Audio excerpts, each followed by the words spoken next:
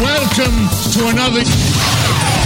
The official podcast of The Leaky Cauldron. The Leaky Cauldron. The Leaky Cauldron. Do you hear that, Ern? The Leaky Cauldron. Just go! You're wasting time! Welcome to Pottercast, your number one source for news, theories, discussion and interviews with people from the Potter books and films. I know a small amount myself, having written the books. My name is J.K. Rowling. I am now happy to introduce your hosts, Melissa, John And Frank. It's Pottercast. Welcome to Pottercast, the number one Harry Potter podcast among Harry Potter podcasts that aren't updated regularly. Incomplete. Yes. Unreliable. Of all of the inactive or semi-active Harry Potter podcasts, we are the best. And we remain the only one introduced by J.K. Rowling. We should call her in to have her redo it. The number one Harry Potter podcast introduced by J.K. Rowling. Absolutely.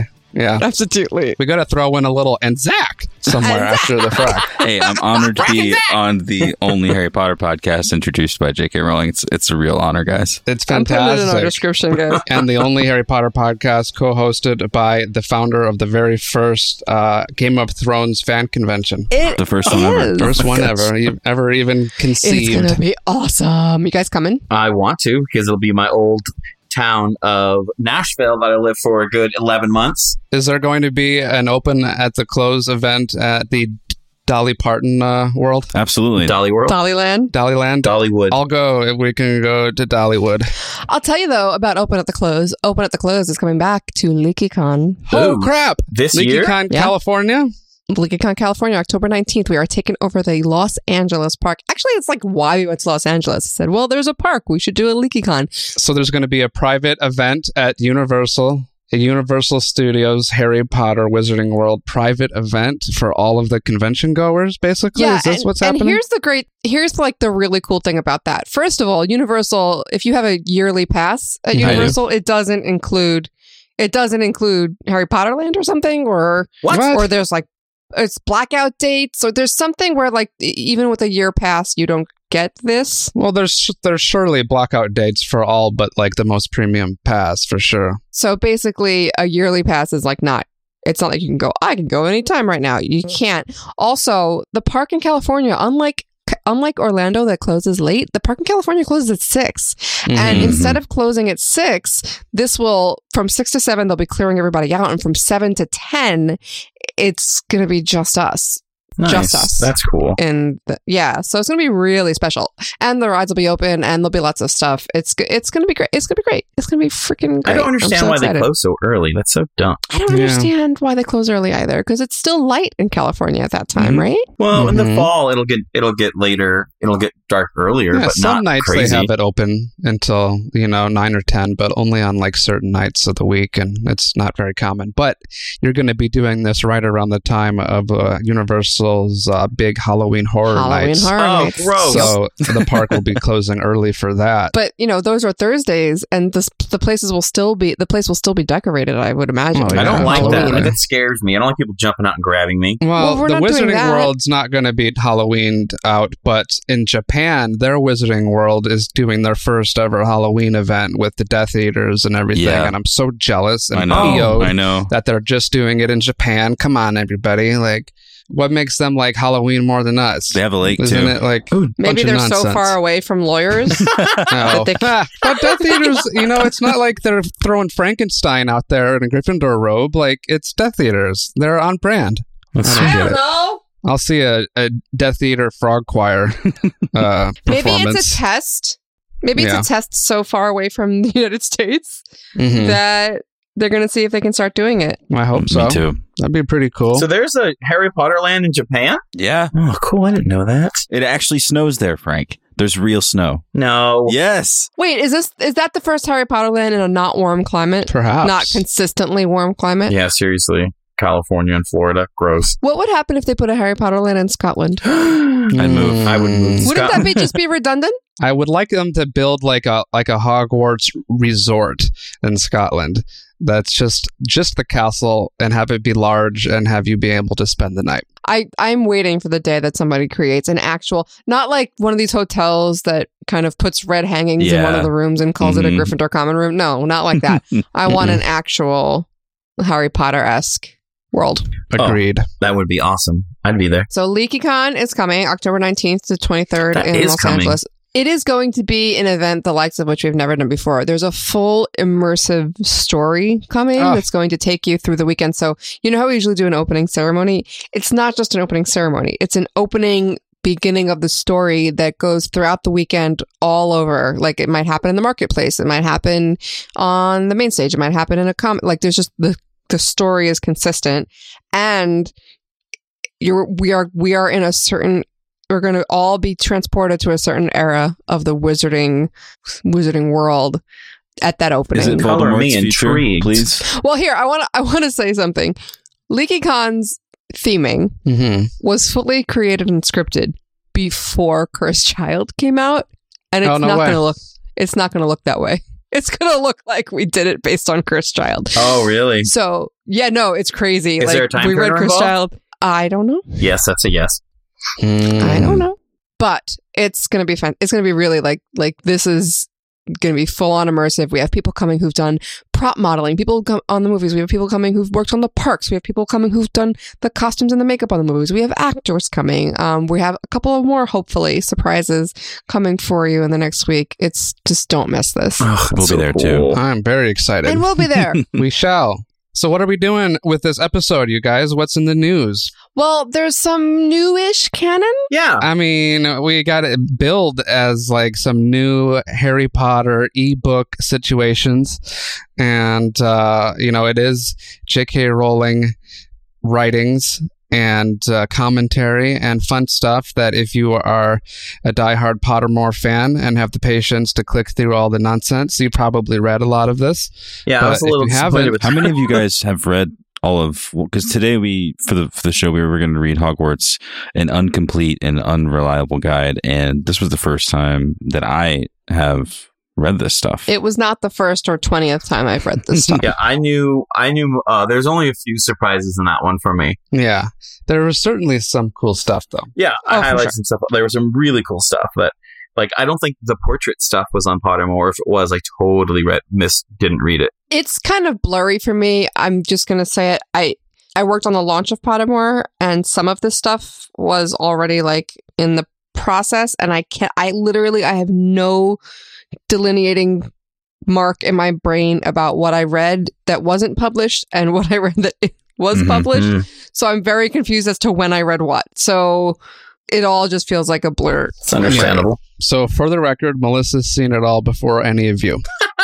But we are going to go through all of it, or at least the majority of it. I'm saying, here's what I'm saying is that I don't know if it's changed. I don't know if it's new. I don't know if I read it on the live side of Pottermore after I wasn't, with everybody. I don't know if I read it I'm confused is what I'm trying to say is I'm confused. Well, let's give it a look through here, and we can chat about what we thought was pretty cool. So bit by bit here, ebook, Harry Potter edition, the what are they calling this thing? The halfway decent guide to Hogwarts, unreliable. Hogwarts, an incomplete and unreliable guide. Okay, cool. Awesome. I was hoping we would have gotten something about the trolley witch. I think we got didn't. plenty. Well, one thing I noticed right away reading all of these is that it seems to be completely devoid of any mentions of any Cursed Child, quote unquote, canon, to the point where after reading this, I believe that none of Cursed Child is canon. Right? Yeah. Can I just go back for a second? After Cursed Child came out, it was reminded to me on Twitter that in the 2005 interview, I asked J.K. Rowling, was anybody else there the night of Godric's Hollow? And she immediately said no comment. And I remember that once it was reminded to me, I remember that moment. I said, was anybody there the night of Godric's Hollow? No comment. Just like that. Yeah. And I don't know if that means she had the whole Cursed Child story. I mean, obviously not, because they came to her, but what do we think of that? I think that maybe she thought that there could have been some other character there able to witness what was going on, but I don't believe that Time Turners had anything to do with the original plot. I feel like she was leaving her options open. Even just reading this guide and learning about the ghosts and learning about some of the intricacies of Hogwarts and the way that time works, I feel like not only contradicts a little bit of Cursed Child directly, but also I get the spirit that she was leaving things open, and that might be why she answered the Godric's Hollow thing that way to you. Mm-hmm. Yeah, maybe she had like the ghost of an idea about this. Well, it's an important night. It's the night that Riddle marks Harry as his equal. You know what I mean? Like, makes the decision to make the prophecy come into play. So if there ever was a future between, if anything was to happen with Voldy thing returning and Harry, or him and anyone else, don't you think like that would have been like one of those moments that there could have been something else happen? Maybe she was just playing with it. She also said to me in the next interview, in the 2008 interview, she said about Albus Severus. She said he's the one that really, interests me most, I think is what she said. Mm-hmm. Yeah, what year was that first interview? The first one was 2005. The one about him interesting her the most was in 2007. Okay. I would have a hard time swallowing the fact that, like, she had the whole time turner of having Harry watch it. Like, that's so... That in my head, that's so significant that if it did happen in the 7-book canon, we would have gotten a hint of it, in my opinion. And so, like, I don't think she was alluding to that. If she was, that's like hella cool. But at the same time, like, no, I highly doubt it. I don't think she was alluding to it directly, but she may have been like playing in her head with ideas around that. Mm-hmm. Yeah, for sure. I think one of the big things for me, when I was writing notes on this earlier, I just wrote Time Turners and all caps like 6 times because this is something I've been wanting to get here. And I know that this information was available for a long time, but until it's packaged like this and sort of given it to us into a format where we can all kind of enjoy directly without the maze that Pottermore used to be, it's just, it hasn't impacted me like it has today. So today I'm in the middle of my annual reread of the series. I'm on chapter 4 of book 7. And then today I get to read this. And I know so much more new about Hogwarts and about the Potter universe. And I'm just a little bit floored because there's so much information in here if you haven't read it before. And the stuff with the Time Turners and the way that she feels about them, when she was writing Time Turners into the story, it like makes me think about Cursed Child and about how Time Turner heavy it is. And it makes me scratch my head a little bit. What do you guys think? Oh, I completely agree. Like, that was a reminder to me when she was talking about the Time Turners, like, as her as a writer, she had to close that like loophole because when you introduce that in a storytelling device, it becomes really sticky. Just like simple show, like some movies, like I was just watching a movie called The Way, Way Back, and that movie is modern, but there were no cell phones in the film, and it made communication so much more heavier.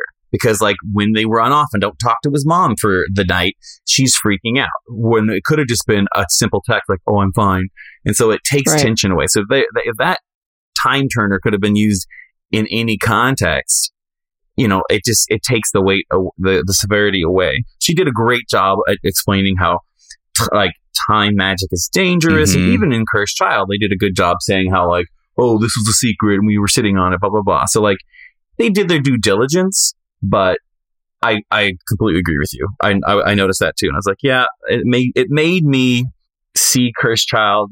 I didn't enjoy it any less, but it made me realize that it's more of like a parallel story than an actual continuation of the 7 books in my head. Maybe. Well, like she kept saying, it's not a prequel, it's not a sequel, it's not a prequel, it's not a sequel, and we should have known. Just as she was saying that meant that it was a parallel story. It's basically like a sanctioned fan fiction. Yeah, at this for point. Sure. It doesn't have to follow all the same rules. It can just be inspired by the canon and go off and do its own thing. But this thing got released, pretty recently, well beyond the point where she could have revised this section if she wanted to kind of, allow for the leaps that they made regarding the Time Turners in the play to be in sync with canon, and they're most definitely not. And just to reiterate what we're talking about, if you haven't read it yet, specifically talking about the limitations about how far back you can go in the time turners and how they're limited to a matter of hours, and how she gave an interesting example that I had not remembered reading before of the one person that took a time turner back 500 years to like the 1400s, and then while she was there, managed to communicate with enough people that like 25 different people in the future never existed because she disrupted the timeline so much. And when this person comes back to the present, she had aged 500 years and was, completely, gone at that point. And it also somehow managed to change the duration of like the day that she came back, like was actually like something like 48 some hours or whatever. Like the day was a lot longer, and then the following day was only 4 hours. Like this person really messed with space-time somehow and just made a total mess of things. And I like that the idea that it would be so restricted, but then the only thing that kind of ruins it, but not really, is just how completely careless it seems to just give this random student a time turner to take some classes. Yeah. Like, is it really so important? But like Hermione, Right. you could have taken those 2 classes over the summer. Like, get over yourself. You're not that one important. extra class this year, one extra class the next year. Like, yeah. Look, at some point, it's a story that needs that for, Right. like at some point. It was a fun You plot. just- And Yeah. and we would have been worse off if she did not remove them from the universe in the way that she did. And, fine, every single time turner was at the Ministry when they knocked over everything. Well, I Fine. mean, you can even argue, like, say with Hermione getting it, we can, in my head, I can make some headcanon saying, like, you know what? Dumbledore arranged it because Dumbledore is kind of manipulative and weird in that way. Like, maybe he wanted to, as an experiment. And maybe in the Ministry of Magic, maybe that was the source, like the fuel for all the time turners. And so when that was destroyed, all the other ones just became trinkets versus... Sure. Not that that's canon anywhere, but in my head, it's fun for me to try to like make it work. Like, maybe this is what happened. But I completely agree with you. Like giving a 13-year-old... Like, hey, here, go back in time a lot. Like, this seems just worth keep it. this around your neck at all times. Yeah, and then go use it again to save like a hippogriff, because that's fine too. But whatever. Like, it's Here's a question. You can destroy all time turners in one timeline, sure, but they're time turners. Somebody could have gone into the past and buried one. Yes, but with the rules they set up in this one, someone would have to recover them within hours. It's not within like years or months. I guess, yeah. And so, but at the same time, that does tell you that if they have charms that they've limited to an hour increment because that's what they deem safe, there has to be other a charm that's what I'm to hide saying. something. It'd be fun to how like Dumbledore hid the Philosopher's Stone in the mirror, and the mirror was the gateway to get it, in the sense that like you had to want it and not you want to use it, but the mirror was the device in which to discern that. Like, there has to be a charm in which you can hide something like 1 second in the past, and so it exists there, but it's like it's always continually 1 second in the past, and so you can't like get to it yet. You know what I mean? Oh, that's wild. Well, if it doesn't exist, it's a wizard like Dumbledore or Riddle that can do it. Like those are the thought leaders, that push the boundaries of that kind of magic. Yeah. Yeah. Somebody had to invent the damn thing. Somebody had to know how it worked and what kind of charms are involved and what to make it out of and all these things. And that's part of what I liked about Cursed Child, was the idea that like there were prototypes and there were, like somebody actually understood the magic in the present day and was capable of constructing something that could use elements of the same device, but go back further, and like that was interesting, and like I'm totally fine with that just being made up for the play, but I don't know. Do you know what it strikes me as the people who like invent the spells and the rules and the things that govern this time magic? It strikes me as their versions of computer programmers, like our computer programmers to these days with logarithms and stuff. Those seem to be like the people that invent these spells. Or like the colonial days, just of the formation of systems. And since the Wizarding World is on a structure that is much smaller in comparison to ours, I guess in any modern society, like that's the only reason why someone like Dumbledore can have such an impact on an already established ministry, or that a minister of magic, which we learned in this book, can get given the task of, well, now we have an international statute of secrecy. Now we have to completely plan out different ways to travel to this school. What do we do? Like they're given those problems. It's like a government task, sort of. You know what I mean? But their government can handle things like time travel, like that's part of their issues, and they kind of regulate those rules. But at the same time, it's like, I think it's only because there aren't many wizards that come around like Grindelwald or like Dumbledore or like Riddle that have the power to sort of supersede the government. Mm-hmm.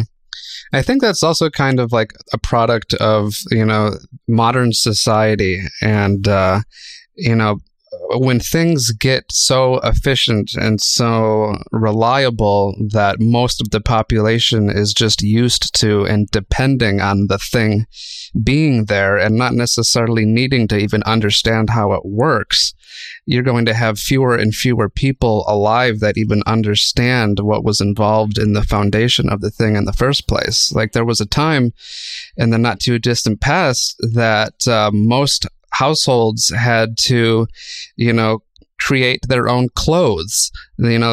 Everybody, or at least you'd have at least one person in the house that knew how to sew clothing, and they would, these are things that, because it's so easy to buy cheap and inexpensive clothes, fewer and fewer people would know how to do that nowadays, and I don't think that the magic would be much different. And even your programming analogy, like I used to think that the next generation of kids would all be computer geniuses. But what's happened instead is that it's so easy just to pick up a device, and it just works for whatever you want it to do. And there's an app for everything. And, there aren't as many people needing to kind of try to take apart their computer to make it do the thing that they want to do. Like, if anything, like there's been like a decline in the amount of people that understand what the hell the device even does, just because it's so good at working now. And I think they've solved a lot of the biggest magical problems at this point. And prior to it, there may have been more people on hand that knew how to mold this society. Well, for one, they stopped dueling. We learn about Godric Gryffindor's use of his own sword, and how they used to have to arm themselves among Muggles and kind of learn that other craft, because wand work was, in their current culture, it was not acceptable to do. And obviously, it's like, it would be rude. It's like a total joke, though. Modern time, in Wizarding World and the books. Well, even like with experiment, like that's what happened to Luna's mom. Like she was using experimental charms, and so it's dangerous too. It's not always, and that's why they have a whole department of mysteries. Yeah, like we didn't even get to see what was in that love room. No, we didn't. Guys, I have theories. Now is not the time, but when they were talking about the love room theory, it's not even a love room theory. It's just I think just a lot of things in this. Like I said, I've gotten a lot of information from this today, from the Hufflepuff common room, which is a huge deal, to the Pensieve being possibly buried in the ground at the site. That was so cool. That one was new to me. That I love. Well, that's that Pensieve. I'll tell you what, the one thing that really perked me up about that storyline is this idea that all of the previous headmasters have put their memories into it. And like the fact that there is a source of all of these stories that is now canon, that exists, feels like it's leaving the door open to any other story of previous generations at Hogwarts that she could ever want to release, because there's record of it existing in this Pensieve. Oh, that's true. Like, well, I mean, it's not in the Pensieve. Well. You would use the Pensieve to observe them, correct? Like, the Pensieve is like the computer, and the memories are files. Sure, yeah, and I would imagine somewhere nearby is all of those old memories. Oh yeah, I was just asking for clarification. Provided they don't go bad. I don't know if they expire or something, but there was one that went. Oh no, that was Slughorn, because he altered his memory. That's when it started to turn gelatinous. Yeah. Yeah. Theories, all inspired by just reading this and about why they put the Ministry of Magic there in the first place. And she specifically made a point to talk about the ghosts and how ghosts produced blue flame, or at least through ghost, or with the proximity of ghosts, that the flames appeared blue. And it's such an important motif inside of the entire Department of Mysteries. And inside of the Department of Mysteries is the archway to what we can discern. And obviously, like, just as friends, we've all talked about the veil over and over. And so that's kind of a tired point. But when you think about, she was talking about King's Cross, and then she was talking about how ghosts, when they make a decision to move on or not to move on to, and she called it the next dimension. And that's sort of like her own unofficial way or official way, because this is canon. She's saying that this is canon, at least, that in her world that she's creating, they have a next dimension that they can either stay or go to. And then she talks about the ghosts, and she talks about how in their proximity, the flame is blue. And I'm thinking of, well, a place where they have a gateway to the next dimension that you can just walk through rather than dying. And all of the flame there is blue. It's just mysterious to me. Yeah. How do you mean that all the flame there is blue? You remember when they walk into the circular room before the rooms rotate? All the candles have that blue flame? Yeah. What if there's like... Do you think that that's related? Like that there's... I kind of think it was just because it was mysterious looking. Yeah, but it is kind of fun. I didn't make the connection until you were bringing it up, Zach, that like, I'm assuming when it talks about a ghost interacting with flame, it's like if a ghost sticks his hand in flame, like a lens, blue. or if you see through it, maybe like it's blue. Or I don't know. Yeah, possibly, but the ghosts are white. Right. You know what I mean? So like they're silvery, whatever. But like that is kind of cool about like outside the room where like death, the gateway to like maybe because they built the ministry around the death portal, and so that's what it feels like. Veil. Yeah. Well, that's what she said, right? Is that not canon? I'm not sure about that. It would make a lot of sense. I thought that was canon somewhere. Did this specify if you being near a ghost or having a ghost pass through you actually made you cold, or gave you like the feeling of being cold? Oh, I'm pretty sure. Oh, that's interesting. I don't think there's a distinction. Because like, could a ghost theoretically kill somebody if they just... like if somebody was trapped in a room that was small enough that a ghost could encompass their entire person, could they lower their body temperature to the point where they have like hypothermia? Or are we just talking about like, oh, I feel like the chills, right. Like that weird feeling you get sometime, like no, which I one think is there's it? one instance in the series where somebody says it's like being plunged into a freezer or something when somebody goes through. Yeah, but I mean, like. But that's a good distinction. Is it physically lowering their temperature for a brief moment? Or is it just, it feels like it's cold? Yeah, because you could use a ghost as like a means of, freezing, food. No, just you people. Could make him be like a fridge. That would be you get a ghost to sit still and freeze your food. Yeah, I mean, if you had a very like well-behaved ghost, you could break all sorts of rules about energy and everything else. Like, which is counterintuitive though, because they would want the food to rot so that they could at least kind of halfway smell it. That's true. I was surprised that wasn't mentioned. Not to derail at all, but I think I'm just kind of like flipping back through the part of this that we're supposed to be talking about today, and I think I just found proof that, well, here's the line. I had Hermione give back the only time turner to ever to enter Hogwarts. It's not the only time turner ever to enter Hogwarts. It's just the only one ever to enter Hogwarts by that year. But technically, well, I guess they didn't go back. They went back to the fourth year, not the third year, so maybe not. And that's even crazier about like, okay, let's bring the first one into Hogwarts for Hermione Granger. Like, yeah, no, that's what had weird. she even done to deserve that at that point?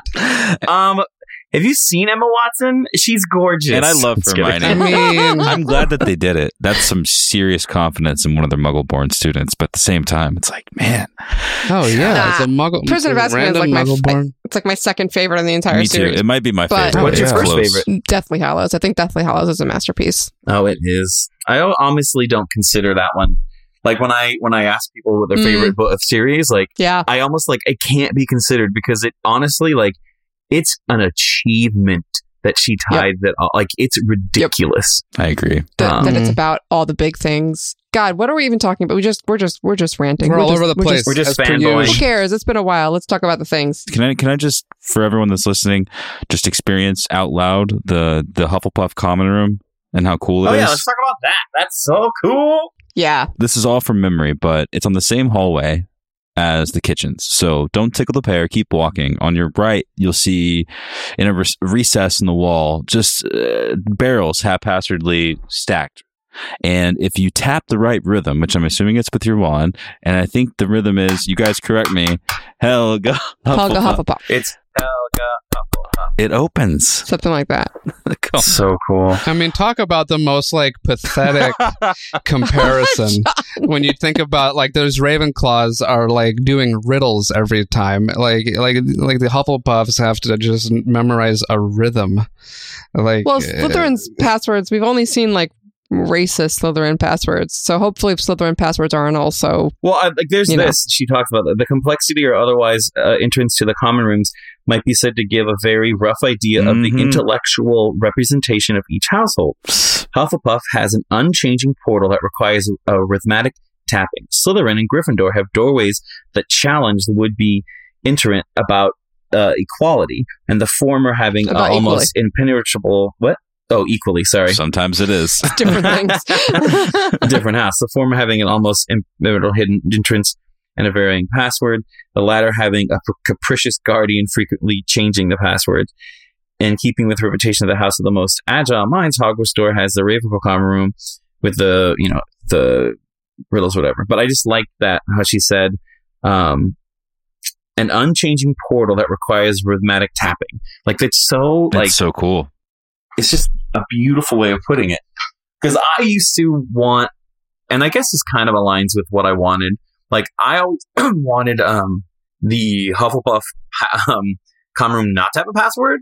And like, so like, all houses would kind of hang out in there because they all knew where it was, and if they wanted to, they can hang out with their Hufflepuffs.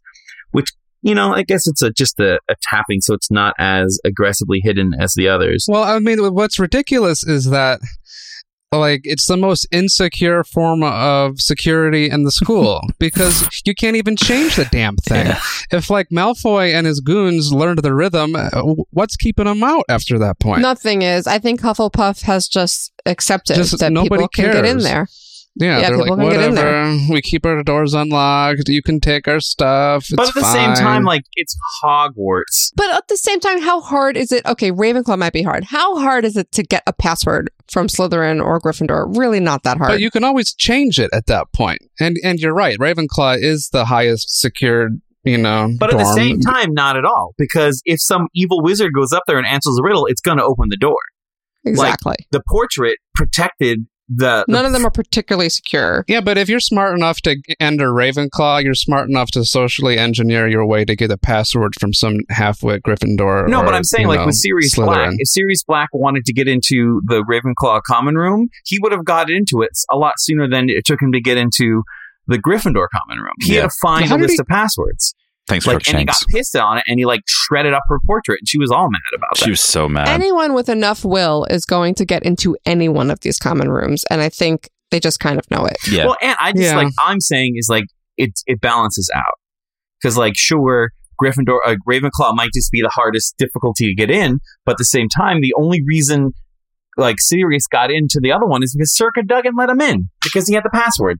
Like, the fat lady would not have let him in, even if with the password. She would have known better. That's part of being a capricious guard. Yes. Very true. but just from this story, from this book, it all makes sense because she reiterates, and we knew this, but the houses were built specifically by the founders themselves, and they had such a hand crafting the entire experience, from the hangout to the way to get in. And I think that's just part of the overall culture of their house, and they obviously cared about it a whole lot. And it looks like Helga Hufflepuff just wanted this to be a chill spot, because she talks about, or the common room, and it talks about it's like sort of bright honeywood colored tables, and how their windows are just at the ground floor of Hogwarts, and you go up kind of almost like a badger passage as you walk in, and it just seemed like a really welcoming, homely, hearty place. They have patchwork quilts on their same floor level doors to their dormitories. It just sounded really pleasant, It's a hobbit hole. It's lovely. Yeah, kind of like a hobbit hole. And I say this as a lifelong Gryffindor. I'm very romantic. I just love the Gryffindor, the Hufflepuff common rooms. So cool. Part of the Hufflepuff virtue is that they're kind of like, yeah, come in. Everybody exactly. Come in. Let's have some cakes. Yeah, and then even if like you said, if someone wanted to get in, they would. I doubt Malfoy would ever even want to set foot in that common room. No, it'd be kind of fun. Like, she said in the book how she realized that Harry probably would never get into the Hufflepuff common room. Like, I wonder of what context it probably would have happened in, if it was going to happen, probably book 4 with Cedric. Maybe she switched to the prefix bathroom because she needed Myrtle to be in there. You mean Wanda? Huh? Yeah. Wailing Wanda. Wailing Wanda. Oh. Wailing Wanda. I think she went with the right one. I love the conceit that it's based on the always presence of a crying girl in communal bathrooms in every school. I cannot tell you how true. See, I found that funny, but then I'm like, am I allowed to laugh at that? Is that sexist? It's a thing that happens when you are young in school. It's just a thing. Also, her vengeance upon men by sticking Harry, Ron, and then Malfoy in book 6 in her vicinity. Like, she's like, I'm going to make them deal with it too. Poor Wanda. Speaking of the bathroom, I thought it was cool all the extra detail we got about the Chamber of Secrets. Well, I just like the mention of why they like eventually introduced plumbing, because before wizards would just go to the bathroom wherever they wanted and they vanish the evidence. I know. I mean, where would they do it though? I would hope they would at least go out of sight, and then like they just sit there in class and just take a crap and then just let it go. Well, I guess they could just mess themselves and just vanish it. Yeah. Like, if you're gonna do that, just vanish it out of your body. That's dangerous. You don't want to remove your colon. Yeah. Well, I mean, who knows how the spell's meant to work? I'm just being difficult. Well, it's 18th century, so it's the 1700s, right? So you would think that they went someplace. Well, I mean, imagine it would be a chamber pot. Yeah. It'd be a chamber pot, and then instead of like tossing out the window, they just vanish. And so, like, but here's the this line: is important. They simply relieved themselves wherever they stood and vanished the evidence. Don't you think that would also come with certain problems? She wrote that down for a reason. I need to know why. Oh, it's because she's amazing, Frankie. I think that is your drawing challenge of the week. I'm good. You're good. Come on, you have to do it as a service to the fandom. Well, was that part of potty we can't training? Visualize it. Like you have to teach your kids how to vanish their own. Oh, right. Yeah, I guess they couldn't.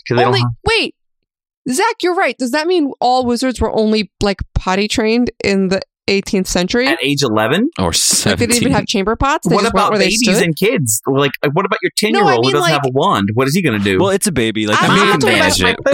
No. Surely there's like a clean your ass spell too. Guys, it's not dependent on Hogwarts, but if before that they were all just going wherever they stood, that means all of them everywhere, not just at Hogwarts. Yeah. Damn. Good That's Lord. terrible. That's terrible. I imagine they would use, they would, like, there had to be some who were using, like, on a case-to-case basis, like, lived in a house that had plumbing, or they lived in an area that did it. Like, they would obviously do it. Clark, I guess. Oh my gosh, what is he doing? And now it's like, well, I guess we need bathrooms. Like, no, I always That's wondered so why weird. Salazar Slytherin hid his chamber in a bathroom, a girl's bathroom, everything. But now I'm like, I figured it predated. Oh, it probably. It never crossed my mind that the castle was built before bathrooms were a thing. It sure was. Yeah, it was just like a different room or whatever. Yeah, I just thought it was like a chamber pot at least, like something. A chamber pot of secrets. Right this way. The chamber pot of, what is it called? Azerbaijan. Azerbaijan. Wow, that was a flash from the past. Harry? What's the matter, Harry? Let's talk about the Sorting Hat. The Sorting Hat. We got to talk more about hat stalls. And I liked the talking about all of the other ways that she considered doing the sorting. Like, I had read that including already. having like the founders somehow like I couldn't visualize what she meant, but like have the founders sort them somehow. She meant like, about statues, which I think is something that she readopted for the American school, Evermony, because she did the statues. They don't come to life. They just kind of signal. Right. But like one thing that did confuse me, and Melissa, you might know this, is I need to go back on Pottermore, maybe you look this up, but on Pottermore, when they were talking about hat stalls, she gave the example of both Flitwick and McGonagall being a hat stall, and Flitwick was, and they were both Ravenclaw, Gryffindor hat stalls. But in this book, she says the only two hat stalls were Peter Pettigrew, which was new information that I don't remember, and then Minerva McGonagall. And so, like, I'm kind of sad. Again, because I really loved the notion. This is where I'm confused, because I thought I have that memory too, and now I'm confused. Yeah, same. I think it's appended or something, because I really, really loved the notion that Flitwick, because Flitwick and McGonagall were my two favorite teachers, and I loved that they were like they were mirrored in each other in the sense that one could have been a Gryffindor easily and one could have been a Ravenclaw easily. You know what, Frankie? This is such a great catch, because it's the only time she's ever addressed the idea that why was Peter Pettigrew a Gryffindor, you know? Yeah. That was especially when Hagrid, says it wasn't well, I guess at that point he didn't know that it was Peter Pettigrew, but still, like, it's the only time she's done that. And you're right, this used to be Flitwick. This used to be that Flitwick was a hat stall and they joked with each other. And has that changed on Pottermore? I don't know. See, that's why well, it's still in the Harry Potter entry here for Flitwick. It says, during the sorting, the hats wavered between putting him in Ravenclaw or Gryffindor. Ultimately chose the former as the decision took less than 5 minutes. It proved that he was not a true hat stall. Oh. Maybe they changed it. Are we sure that that's what it always said? I'm pretty sure they changed it, because it was, in my memory. There's nothing there about him joking with McGonagall? Well, there's nothing about Flitwick anymore on that hat stall page in Pottermore. It's gone. And it's used as this source for the Flitwick article here on Wikipedia. That's interesting. So they changed it for sure. I mean, what they said with Hermione and Neville has always been the case. Like, they came the closest to being hat stalls because of Hermione almost being a true hat stall, and then Neville just not shutting up and just arguing with the hat. But Peter Pettigrew, was he an actual hat stall? He was. I don't know, guys. I think we're misremembering. I do think that Pettigrew was there in the beginning, but there's definitely a Flitwick. Yeah, a Flitwick something. You know me, I love this sorting nonsense, and the hat stall stuff was a brand new information that we got. In Pottermore came out back in 2010. Was it 2011? 2011. So that was brand new information about the sorting hat. And so I devoured that. And I think I would have remembered Peter Pettigrew being a hat stall, because I always kind of liked the notion that Pettigrew was a Gryffindor, but he went bad, because we don't see very many of those. Like, we've seen Slytherin's going bad. It's old hat, whatever. And then like Hufflepuff is the rarest, which I really love about that house. And then I guess we've only seen Lockhart, who was kind of a jerk, but you can argue he wasn't evil. But then he was going to kill children. So that's pretty cool. So yeah, it was in the McGonagall entry about Flitwick. Yeah, because that's when we learned about her marriage and all that kind of stuff. Yeah. Yeah, Minerva drew unusual attention when she was a hat stall, and then later years of circumstance was gentle humor between her and Flitwick. So it wasn't that he was a hat stall; it was that it considered Ravenclaw and Gryffindor for them both, and they reached opposite conclusions. So he was almost a hat stall. Okay, Peter Pettigrew being a hat stall is new information for me. I totally forgot that if it was there. It probably was there, but I totally forgot. Yeah, I think it was. Now that I look at the page, I think it was. Interesting. But I love the sorting hat so much. I love the sorting hat so much. I just thought it was so cool how she came to the sorting hat, and it was like she was talking about like drawing straws, or maybe there's a team captain, and we have these animated statues. She was like, they could draw names out of a hat. Names out of a hat. Names out of a hat. The sorting hat. Yeah, I like it. That is so genius. That's so cool. What do we think of the little like non-J.K. Rowling written portions? The little like Pottermore or whatever. What do you mean? All the little paragraphs in between. The little paragraphs, the little like Pottermore person writing, the little connective tissue. I mean, useful, I guess. Ties it together. Maybe we don't care. Nothing new in there, though. Just kind of It was just a vehicle between, and like I could have done without them. It was just they were short enough that my brain was like, I'll read this, versus like a whole little diatribe and stuff that like I like when it said by J.K. Rowling, you're like, yay. So yeah, the pensive that may have been there before Hogwarts was even built. No big deal. Yeah, the pretty Hogwarts crazy. pensive.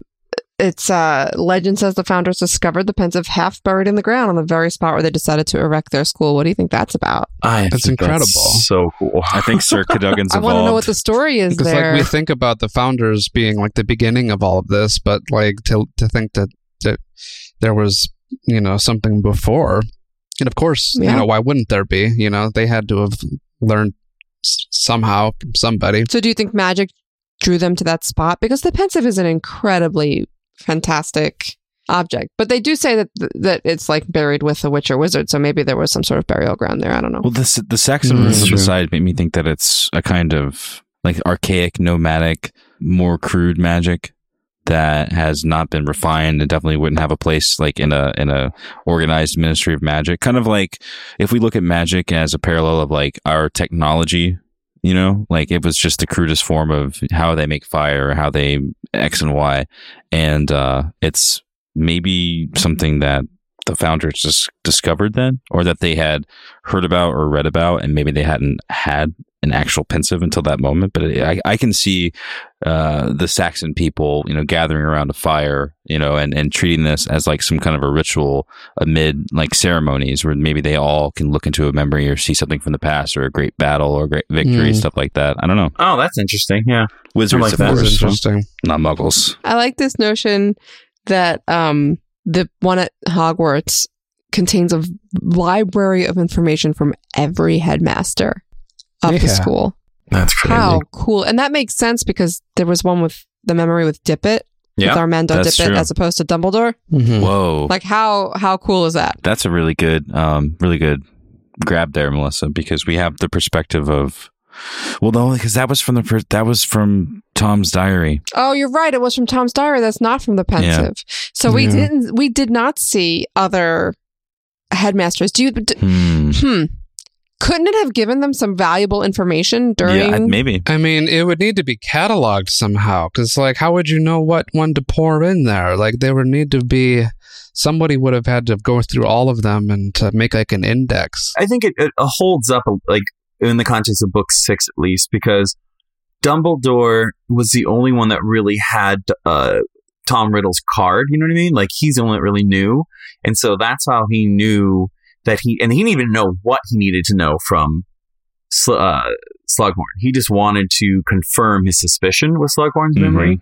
And so like, even if he'd had Dippet's, like Dippet's perception and memory of him wouldn't have told Dumbledore anything else than the fact that he was putting on the facade and playing the game. Mm-hmm. You know what I mean? So like, you can't dig into something any more intimate. So like, he needed someone who was closer to him so he can get information from him. So like, maybe like that's a good reason as to why, like, I think maybe we wouldn't have seen other and it's just the headmasters. It can't be all the professors. I'm just thinking out loud here. Sorry. Yeah, just the headmasters. But it goes back to John's point earlier that the pensive being the vessel, like you need to have the thing to put inside of it. So if this part of the legend is true, then there's a stockpile of key memories somewhere about the history of Hogwarts. Oh, I'm sure it's all in the it's all in that one of the cabinets in the headmaster's office. It was just one of those charms that Hermione put on the bag, whatever it's called. The protein charm. Oh, that would be so cool. Like, I mean, if we're talking about like some fancy witches and wizards who are like headmasters of the school, like just a cavern, there has to be so much more in that headmaster office, like that we didn't get to see. Like, I'm sure. I mean, like, where did Dumbledore sleep? He probably slept in some drawer that was an immaculate room. Has anyone ever asked Joe where he probably slept? The headmaster's office. When she's recording the next intro for the show, you guys can ask her. Just slip that in there. Yeah, we don't know. He sleeps at the bottom of the lake by the portal to wherever else it leads. No, the answer is Dumbledore doesn't sleep. Hello. Okay, for portraits, which I really, really liked, I highlighted this in my ebook. Mm-hmm.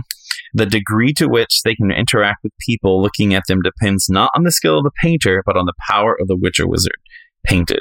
I really, really like that notion. Yeah, me too. You have to imagine that Dumbledore's was pretty awesome. Exactly. He spent a lot of time talking to his portrait in a closet. Yeah, like the whole thing, like, you know, like they might talk to them and kind of like coach them. Like Dumbledore, of course he did. Of course he did. You're right. I bet they had the best conversations, just the best. Also, he had a year, not to mention that he knew he was going to die just in general, but he had a year of knowing that he was going. God, that's very true. That portrait knows That's all. the best portrait there is. Yeah. Yeah. I still wish we understood. I'm curious when it comes to, like, you know, multiple portraits and how a portrait only can exist in one location at a time. Like, is it, do you do 5 paintings and then all of a sudden you activate them and they all like shimmer and then they're into one? Or are they just like, or are they connected? Yeah. Like, is it one canvas that cut into 5 pieces? Like, that's a really great question. Like, I was hoping we'd get into that a little bit because I love how, like, what's his face could go through Grimwald Place and the headmaster's office. Yeah, and then the ministry, the one at the Ministry of Magic too. Like, so cool.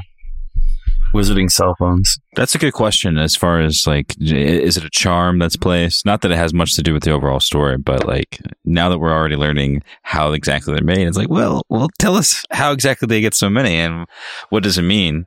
And what dictates, and that's one of the best things. Cause when I was growing up, Sir Cadogan was just like this ridiculous character in my mind.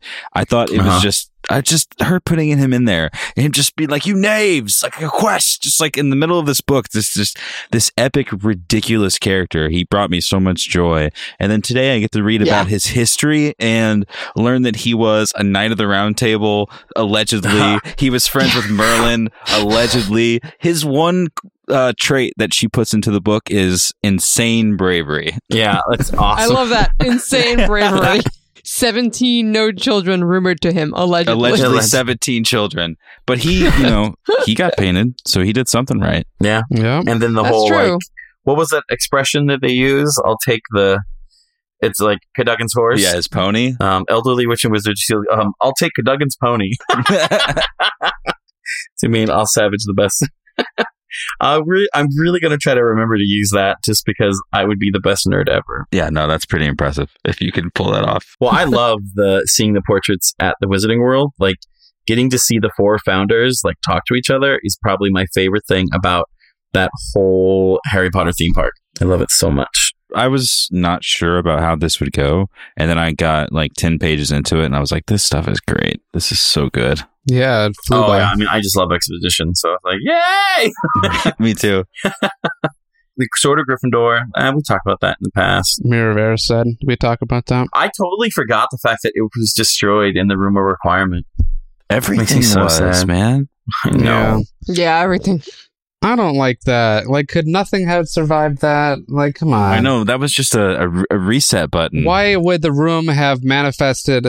Like, why did it need to have all of its contents in that room when, you know, Harry went looking for the thing? Like, what an awful thing to require. Like, I require everything in here. I think we've discussed this on the podcast in the past, so maybe I'll get Zach's opinion on it. In your head, in your head canon or whatever, is the Room of Requirement gone, or is the Room of Lost Things gone? It's only the Room of Lost Things. Fiendfire destroyed the objects, but I don't think that it's powerful enough to destroy the room itself. See, I don't know, because they talk about how, like, if it's strong enough to destroy a Horcrux, which is meant to survive, it has to be strong enough to take down other magic. I think it's the room, though. Yeah, I think the room requirement gone. is like calling up this room that exists elsewhere in the universe. Like, it's different. It's not like it was the Room of Requirement with everybody's like hangings and stuff hanging there. Like when it was actually acting as the Room of Requirement, it was a whole different room. Oh, so in your head, it's like you're more along the lines of like Zach was saying that form of the room is gone. That's what I see in my head. Like this is going to sound horrible, but I don't mean it in a mean way. Just like how Fred was a casualty of the war and how that sucked, but it was good that he died, because if they all survived, it would have been a little like, Like, I'm glad, like, as a storyteller, I'm glad a Weasley died because it makes sense, but it sucked, but it was good writing. In my head, I liked the idea, even though if I was at Hogwarts, I obviously would want that room to be there.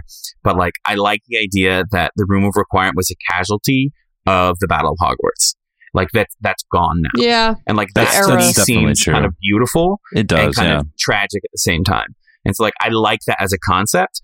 I'm more than willing and be more than happy if J.K. Rowling comes out and says like, no, it was just this, or just the things burned away, not the room itself. It was just what the room was holding, and I would totally buy it. But in my head, I really like the notion that like this tragic, like the castle, like suffered as lost well. Something, Yeah, and like maybe Dumbledore. No, not Dumbledore. Oh God, oh he's dead.